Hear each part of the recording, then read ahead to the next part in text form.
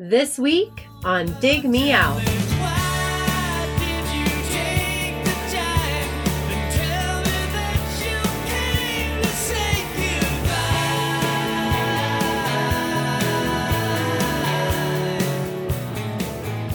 With your hosts, Jason Ziak and Tim Minichi. Jay, this week we are checking out a record from April of 1997. You know how we Which got one? here? What do we got? Well, we got here because our folks over at Patreon voted for an album. We put up 4 different options from 20 years ago and said, have at it. It's a bare knuckle brawl to see what album survives the vote. And it came down to a tie, Jay. It came down to Cheap Trick's second self-titled album from 97. The original one obviously came out in 1977. And then also Supergrass's sophomore album, In It for the Money, came out in 1997. Those tied.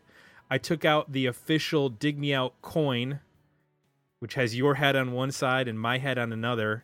And I flipped it with you representing Supergrass and me representing Cheap Trick for no other reason than I had to assign them to one or the other.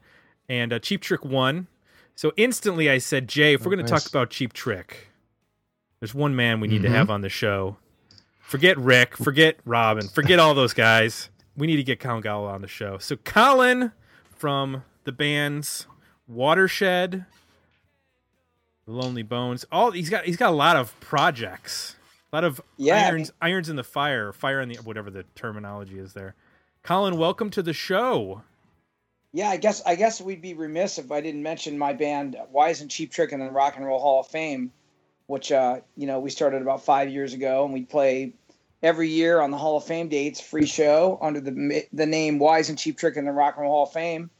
And, now they're in the Rock and Roll Hall of Fame, so you don't really need a band called Wise and Cheap Trick in the Rock and Roll Hall of Fame. That was one less band for me to worry about, and I didn't have to try to sing all those Robin Zander parts every year. So, but yeah, happy to be here, man. I love talking about Cheap Trick. So, are you going to be transitioning to the Wise and Deep Purple in the Rock and Roll Hall of Fame and doing Highway Star? I'm kind of a one-trick pony. Cheap Trick was always kind of my big cause. That was something I felt, close to, and my friends did. So it was a nice way to stir up a little passion around that and have some fun doing it. So, that's my one. That's all I got. Excellent. Well, that's perfect for us. For our purposes, that's what we need. We need someone who's singularly focused on one particular band to give us a little bit of context, because Cheap Trick has a huge discography.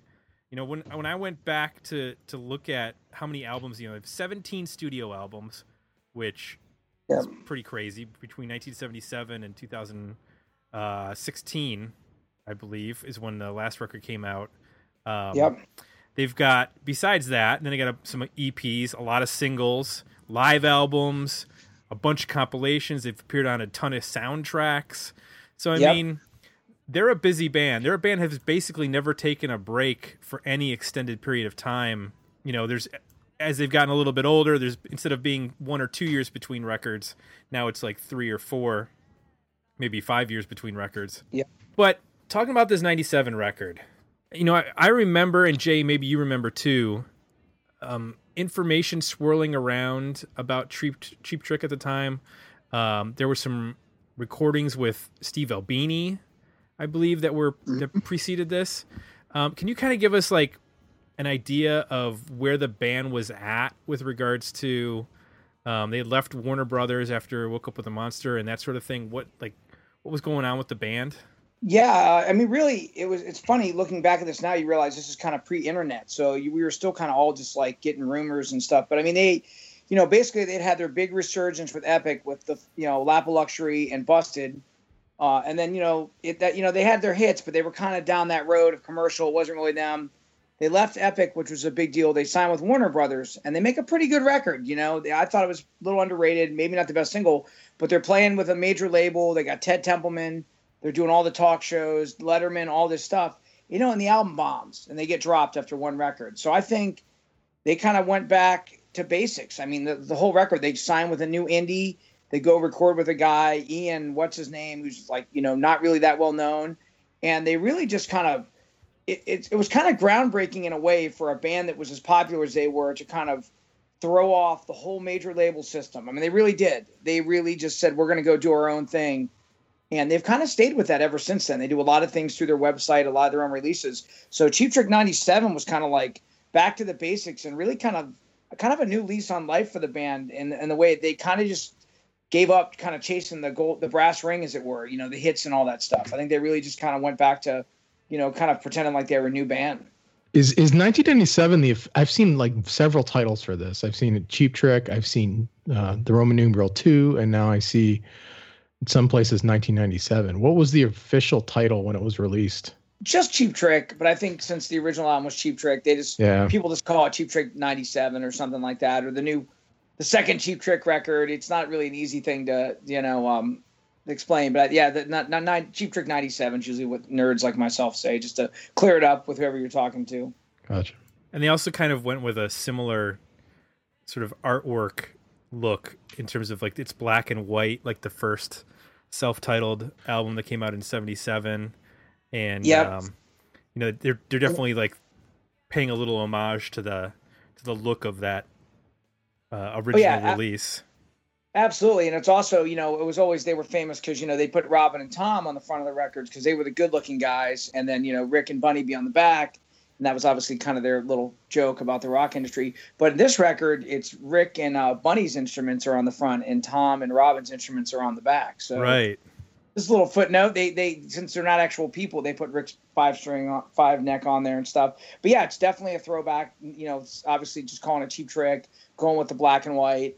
And having the instruments on there, the two of the one guys and two of the other, they were definitely aware of, you know, what they were trying to do and kind of restarting them by getting away from major labels. They didn't have to work with any producers. They didn't have to live up to any, you know, whatever corporate thing was going on. They really got to kind of just make the record they wanted to make. So let's get into the record a little bit. I don't think I had really listened to this. I think I maybe heard the singles or a couple of songs at the time. Yeah. But in 97, my headspace was not to be listening to Cheap Trick. I was knee deep in, you know, whatever, the new Foo Fighters record that had come out that year. And I was into Britpop and that sort of stuff. So I kind of like, you know, having been a Cheap Trick fan in the 80s as a kid and hearing those songs on the radio, I think like a lot of people my age when I was in college in the 90s, I sort of went off in a different direction. Sure. But in going back and listening to this album now, I'm sort of surprised with, maybe I shouldn't be, because there was always albums in the 90s that were surprised which singles got chosen. It says that the first single released was Say Goodbye. Yeah. Which I thought that was an odd choice considering some of the other songs on the record. Yep. And then that was followed by Baby No More and Carnival Game. So let me ask you guys, were you surprised by those choices? Yeah, I mean, speaking for myself, I have a little story. Like, when we got an advance copy, we were coming back from some show or something. This is when Watershed was playing like crazy. And someone had left us an advance copy of this record. And I remember exactly where I was. Like, you remember where you were when 9/11 happened. I remember Mike, Joe, and Biggie and Kate used to live above that Radio Shack right on High Street, if you guys are from Columbus. We get back from a gig at 5 a.m, and someone had sent us an advance copy of this Cheap Trick record. You know, knew we were big fans. So we go up and we put it in. We've been driving all night. And anytime the first song comes on, and I was just like, I got such chills because, you know, this is my favorite band. They hadn't really put anything heavy out for a decade. Like, I've been defending my favorite band through like The Doctor and Busted and all these things. And they were, you know, they were cool. I love Cheap Trick. But when Anytime came on, I just couldn't believe, like, all of a sudden there was this power. Like, it just was like, my favorite band is back, man. I can't wait to play this for everybody.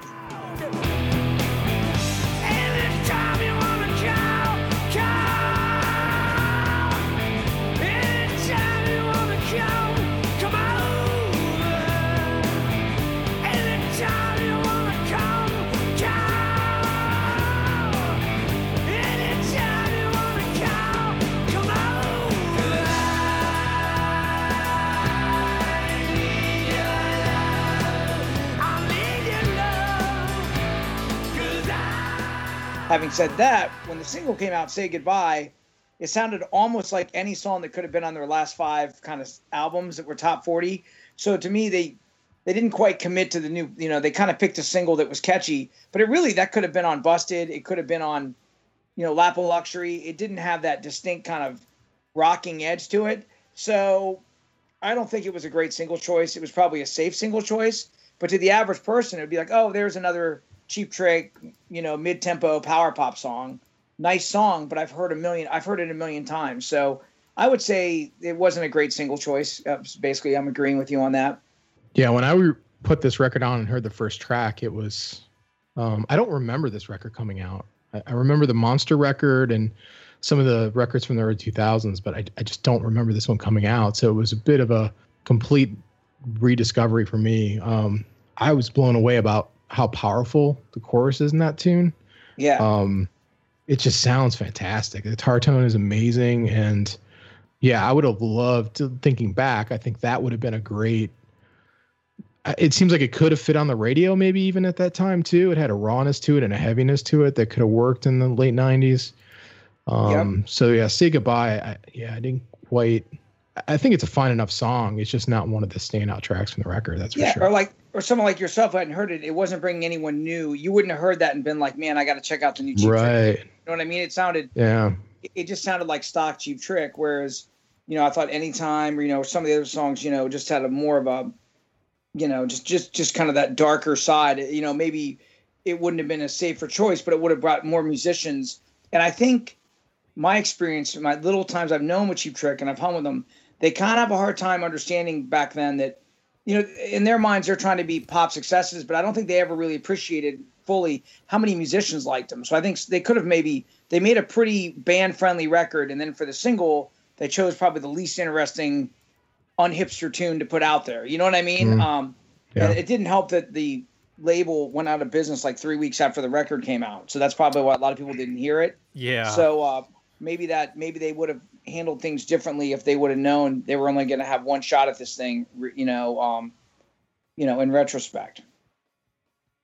And then the follow-up single is like the complete opposite in terms of, you have, like you mentioned, you have like a sort of a little bit of a milquetoast song with Say Goodbye, and then you go to Baby No More, which is the complete just different opposite sound. It's it felt like they were trying to be a little too heavy, not heavy but fast with that song. I don't think of Cheap Trick as being a band that plays like punk tempos, which is what that song kind of is. I think of them as having like that great groove that they are able to find on so many 70s and 80s classic songs, which I kind of feel like they hit that with a couple of the tunes. I think like one of the tracks that I was surprised wasn't a single, even though it sounded familiar as soon as I heard it, was You Let a Lot of People Down.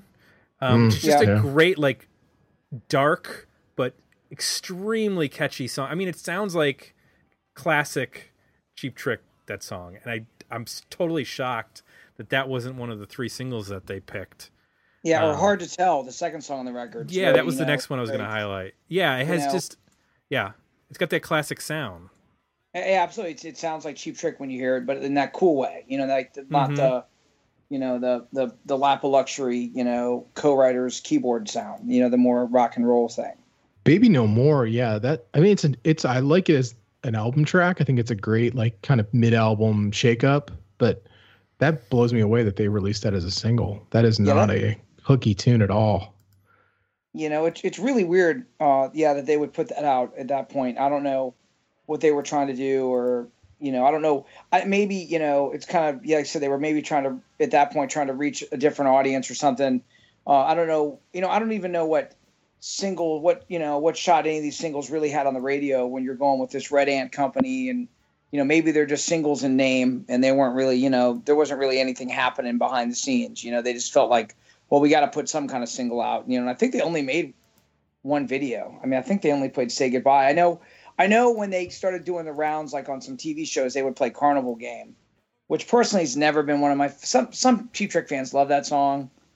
I just can't get past the line like I have a kaleidoscope of memories or something. It's not my favorite tune, but they definitely played that on some TV shows. So I think the band, maybe felt strongest. I mean, when they had a chance to promote the record, it seemed like they would go to Carnival Game first when they were playing live.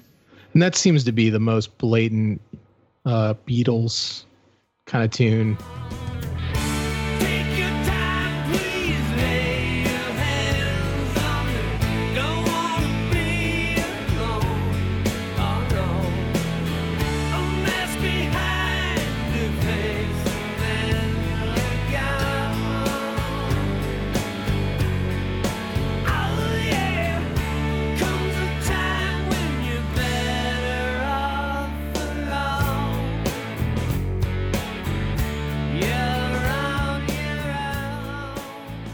They start, I think, at this point, wearing that on their sleeve a little bit more, like, hey, you know, that they're the heavy Beatles influence. They do the Sgt. Pepper's record a couple years later, and like, yeah, I don't. To me, Carnival Game and Shelter are just not what I want out of a Cheap Trick record. I don't know. I mean, they're good enough songs, but like Shelter makes me think of like 90s era Aerosmith. Like they're trying to write a big ballad or some kind of like soft rock hit or something. I think my intuition on Shelter is there may be more of a backstory. It might be written about, and I'm not sure about this, but it may be written about Rick wrote it about his dad passing away or something.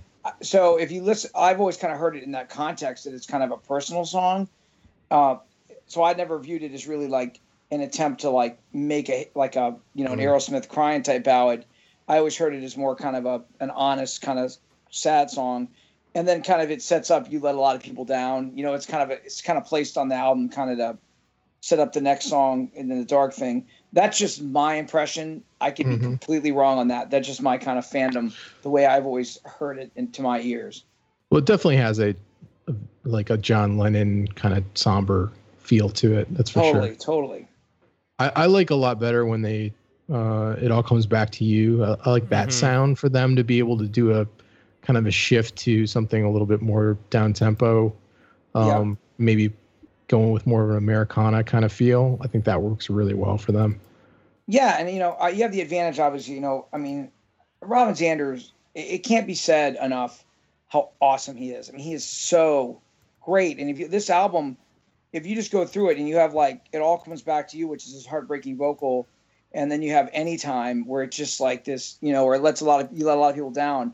It just shows you again, the guy can break your heart or can, rattle the ceiling, and it's all believable. I mean, he's just that guy. I mean, his voice is all over this record, and it really, like I said, It All Comes Back to You. So much of that is just the way Robin sings it. It's such a cool sounding song.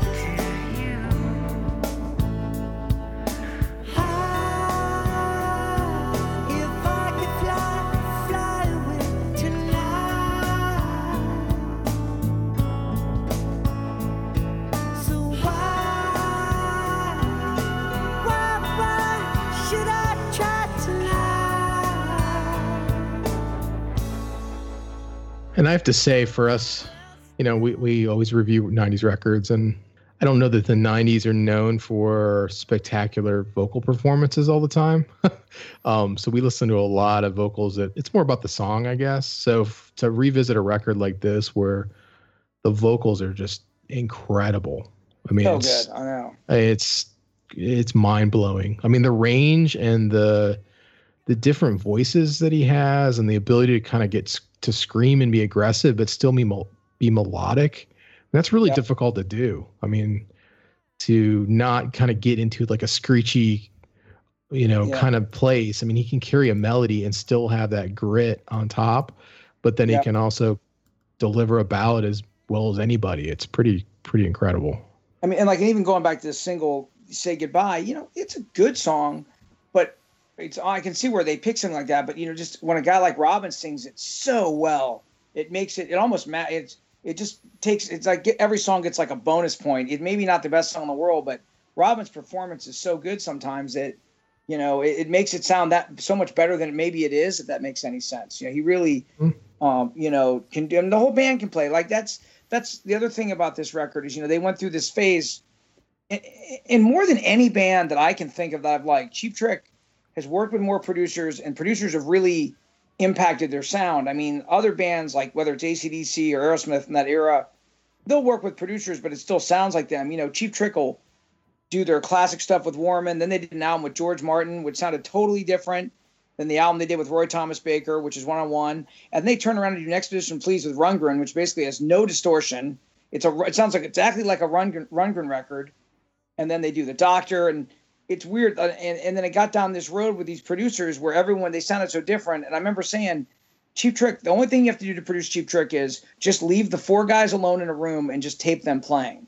Mm-hmm. And if you do that, it'll be pretty good. And that's what this record is. Maybe are all the songs great? Nah, probably not. Yep. But they pretty much left the guys to play. And when you leave those 4 guys to play together, it's pretty great, even if you don't love the song. Like even, you know, anything on here, you put it on, it sounds good, you know, because those guys can just play. And I think that was one of the things that had resonance with a lot of the fans, because it just took all the tricks and stuff out of it and just let the guys kind of be the guys. And it's really, you know, understated in that way. And it had probably been, I don't know how many records since they'd sounded like that. So I think that's one of the reasons and I think it still sounds pretty fresh. If you put it on for someone now and played that record to somebody who's heard Cheap Trick or wasn't familiar with it, like you had said, it's kind of shocking. You're just not used to hearing them that kind of like stripped down, if that makes any sense. And it doesn't sound like a 1997 record. I mean, if you told me this is the record they came out last year, I would have totally believed you. You know, totally, there's nothing about it that's... Yeah, I agree. What did you guys think of the sequencing? Because I felt like in terms of where they placed songs, like Jay, you mentioned It All Comes Back to You. To me, that's like a 3rd track song. Like you start out, you know, if you're making the mixtape, you start it out, then you bring it up, and then you cool it down, and that sort of thing. Like, to me, that song is buried at the back end of the record. And same thing with like 8 Miles Low. That's such a cool song.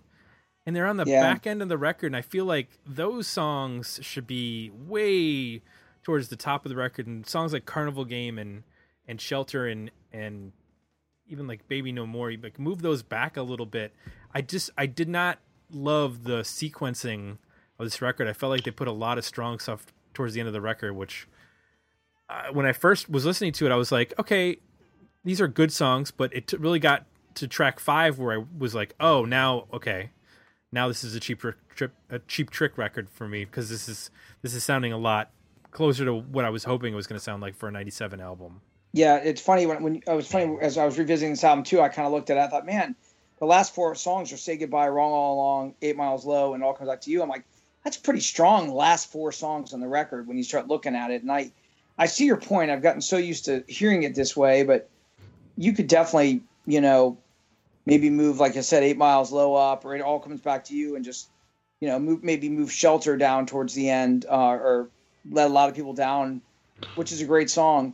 You know, I don't know if they were still thinking about it like in album format, like side 1 and side 2. They probably were not. But you make a good point. It's kind of jumbled there at the beginning. It's kind of gives you a lot of different things, and they maybe could have come with something a little more cohesive out of the gate. But yeah, I think tracks 1 through 6, it's a little all over the place. It starts off real hot, and then I think Carnival Game, Shelter, and You Let a Lot of People Down.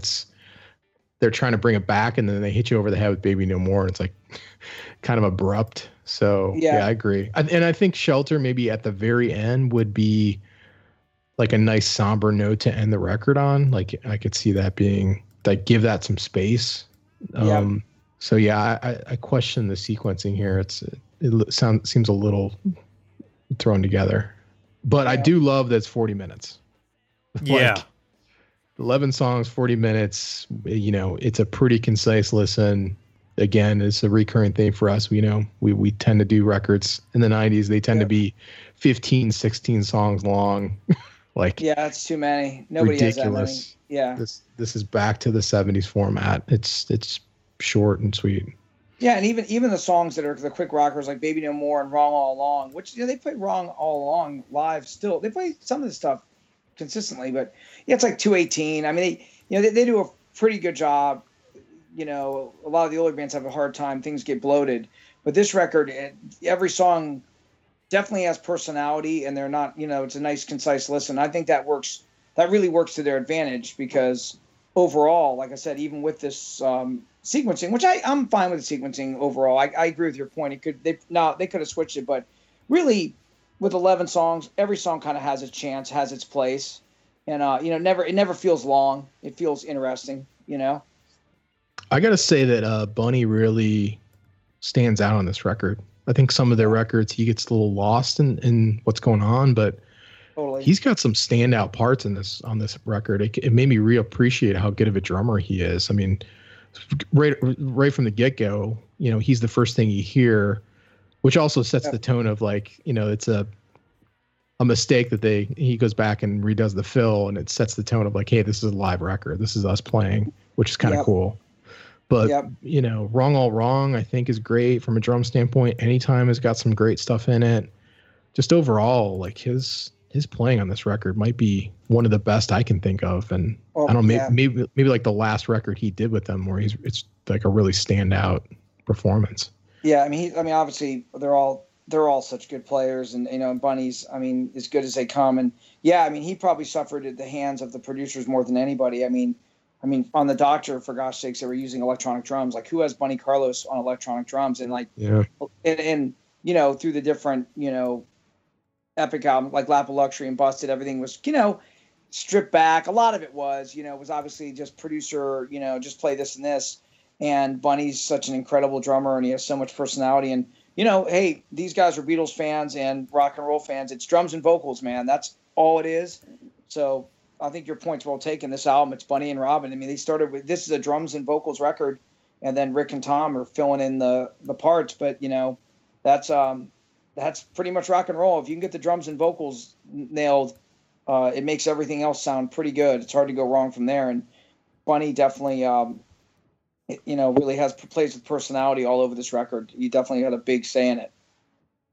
Now, you mentioned earlier about the label went out of existence. It folded shortly after this was released. I think 3 weeks or something like that. It wasn't long. I forget exactly, but it was like, and they really worked this album hard. I think they did like 180 shows. I mean, they're such a working band. They put time into this, and they were committed to going out and making this happen. I don't know exactly when and out. I'm trying to look around right now. But it says that 3 weeks. Yeah. So this has not been reissued. A lot of albums from the 70s, 80s, even 90s are getting reissued on vinyl and getting expanded editions. And this is still only available on CD, or I guess if you picked up a cassette version, you might have got it on that. But pretty much, unless you have the original CD pressing, you're not gonna find this anywhere. So it's kind of shocking considering Cheap Trick's fan base is so rabid, and their resurgence. This would be just such a no-brainer. There'd be I just bought Woke Up with a Monster on vinyl, and this is way cooler. I mean, this would do well, but who knows where that is legally with that company or the masters. I mean, I don't know what's going on there, but it seems like somebody would do it, because why wouldn't you do it? With Cheap Trick, especially just getting into the Rock and Roll Hall of Fame, was it last year? The not this induction list, but the previous one. It seemed like it'd be a perfect time to start, getting into these more lesser known albums, especially from the Woke Up with a Monster, was that a reissue that you bought, or was that an original? No, it was a reissue. Warner Brothers. That's the one they did on Warner Brothers. So, okay. It came out on vinyl. So a bunch of, whatever, every 10 Cheap Trick fans in every city in the country all bought one, and because that had never been out on vinyl. And then everyone was like, man, when are they going to put out Cheap Trick 97? That'd be so cool to have on vinyl, So I'm sure somebody has the answer to that. I don't know. Maybe they're spacing them out, or maybe, with Red Ant, maybe the masters, or there's something funky with that, with who has the rights to the vinyl, or who knows, Yeah, because the next album, which is Special One, that's the next studio album, right? That came out on vinyl at the time it was released. So did it really? Yeah. Gosh, I guess maybe I wasn't back in the vinyl. I don't remember. That was kind of when vinyl was its all-time low, though. Maybe I just never saw it. Maybe, that's still when you just go to the record stores. I probably just never even saw a copy of it, now that I think about it. It has sold for as much as $80 on Discogs, just so you know. So okay, it's you might want to wait for the reissue. Yeah, I was gonna say, I can't say I've ever seen a physical copy with my own eyeballs. But Rockford hasn't been released on vinyl, so there's a few records. I was just checking to see if the latest got a vinyl release. Did they do the latest on vinyl? Yep. The latest is pretty good record. I thought Rockford and Special One were kind of spotty. They started working with a producer, Julian Raymond, on the latest, who did that album, and this one, the most recent one.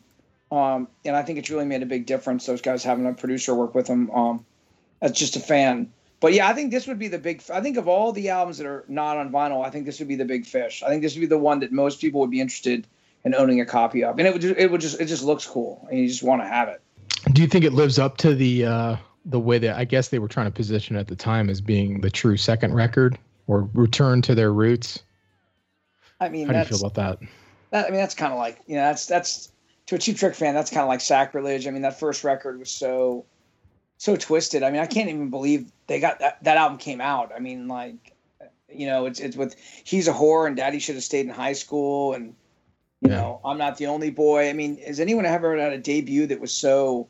It just sounds different. It's a great record, but it was like something that was never going to sell.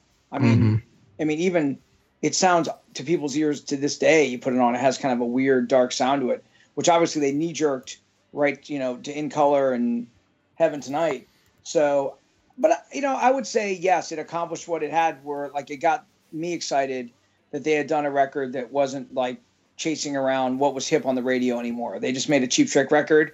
And I think it kind of laid the groundwork for where they're at now, where they're still, they're still out there doing their thing. They're a very different band compared to a lot of their peers. I mean, they don't tour just to tour. They tour, I don't even know how to say it. They just always play, but their sets are always different, especially since Dax got in the band. They're still out just gigging all over the place. And I know they're still working on records. And I know it's been slower recently, but part of that was because they had the falling out with Bunny Carlos. So allegedly they're going to put another album out this year. I guess they've stockpiled a bunch of material, but they had to wait for the whole Bunny Carlos lawsuit kind of breakup thing to get out of the way because, you know how that goes. They had been together for a long time, so it was kind of messy. But I think this album did kind of lay the groundwork that they were going to be independent. They started their own website. They started their own thing. And they've pretty much been doing their own thing ever since this record. They've really just kind of we're going to play to our fans, and if we sell 40,000 copies of our record to our fans, that's what we're doing. And they've just and we'll go play, and that's pretty much what they've done ever since. Well, I think that's a perfect spot for us to kind of wrap up here, so that we can all get to bed on time because it's a weeknight, and cool. we'll have jobs to go to in the morning. That's right.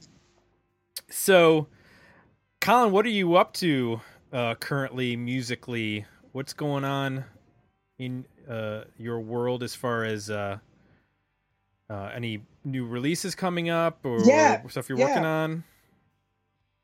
Well, it's funny. I got a lot of time on my hands now that the world doesn't need Why Isn't Cheap Trick in the Rock and Roll Hall of Fame anymore. So I had a best of solo compilation come out last year. Colin Gall, Superior, the best of whatever. It's 18 songs. So I feel like that's in a good spot. And then I have there's a single off that called Dad Can't Help You Now, which I'm having a video come out for Father's Day, and it's kind of about watching your kid play baseball, and I'm excited about that. That's the solo thing. Watershed's got a new record we've been working on that we're going to get done at some point. We just haven't been on it as much because Joe actually right now is writing a book about Ryan Adams, an unauthorized, and it's due. He's got to get it done in August. So Watershed's got something in the can. We're going to play a few shows this summer and then eventually get that out. And then I kind of revived an old band of mine called the League Bowlers. That's what I've been working on, reissuing this old League Bowlers record with bonus tracks. So those are the three, and that's more kind of a roots rock thing that I did in the early 2000s and with some different guys, and it's kind of fun. So those are probably the three things. The two things coming up will be a League Bowlers, Some Balls Deluxe reissue, and then a full Watershed full length maybe by the end of this year, because we've got a lot recorded. We just really have to just get down and finish it. So that's musically what's going on. And then I have a website, Pencil Storm, where if you're interested, you can go find my complete Cheap Trick song rankings, where I rank every song they've ever recorded. And I was going over that. Anytime was the highest off this album at 32. But, and Collins Coffee, just come in and have coffee. And I got a bunch of rock and roll books in there. You can stop in and we can sit here and talk. We can talk about Cheap Trick all day if you want. I'm game. Just out of curiosity, since I have you and I can ask these questions, for albums such as Twister and Star Vehicle and stuff that people might know from the 90s from Watershed, those are CD only releases. Yep. Is there any plans, or have there been discussions? I'm sure there's been something at some point about re-releasing those on vinyl, or not re-releasing, but doing a vinyl release, or is that something that's even possible with all of the rights issues that you have to deal with? Yeah, we could do it for sure. We were, probably Epic. We probably should just ask. They probably would have done a vinyl copy. I think Hal and Maggie did that. They just asked. We had never even crossed our mind. We were like, no one's buying records and blah blah blah. I would say this: that if we're gonna I know we want to do some stuff vinyl, and I would say we'd probably start with the 5th of July. I mean, that would probably be the first one, and then we'd probably do the More It Hurts. Those would probably be the two with Tim we would do before we would probably go back and do any of the 90s stuff. Just because we just like those records more, and maybe even Brick and Mortar, the last one. That would I would guess. I know priority wise that we would do 5th of July first and More It Hurts second, and then we just go to other things. But those would be the two we've talked about doing 5th of July, and it's mostly just a matter of us, just Biggie getting it done, because I think we all want to do it. But yes, we can get the rights to those. The Epic one would be a little tricky, but you know what? They wouldn't care, and we could do it, I'm sure. I mean, it wouldn't even, that wouldn't even be on anyone's radar, but that'd probably be one of the last ones we would do. Well, cool. Let us know when you're doing it. Oh yeah, we'll keep you posted. I want to remind everybody who's listening to please visit iTunes to leave feedback on this episode. And of course, you can become a Patreon subscriber at patreon.com/digmeout. At the $2.50 level, you get a review after 12 months of subscription, or you can join us at the $1 level for backstage access. And Jay and I are still working on some other levels. We got to figure that out first. And I think that's about it. Jay, am I forgetting anything? You got it, man. We're done. We're done.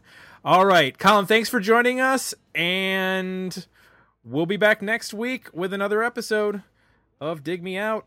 Thanks for listening. To support the podcast, visit www.patreon.com/digmeout and become a monthly subscriber. Or request a review at www.digmeoutpodcast.com, where you can find links to our Facebook, Twitter, and Instagram pages, as well as our merchandise store at Zazzle.com.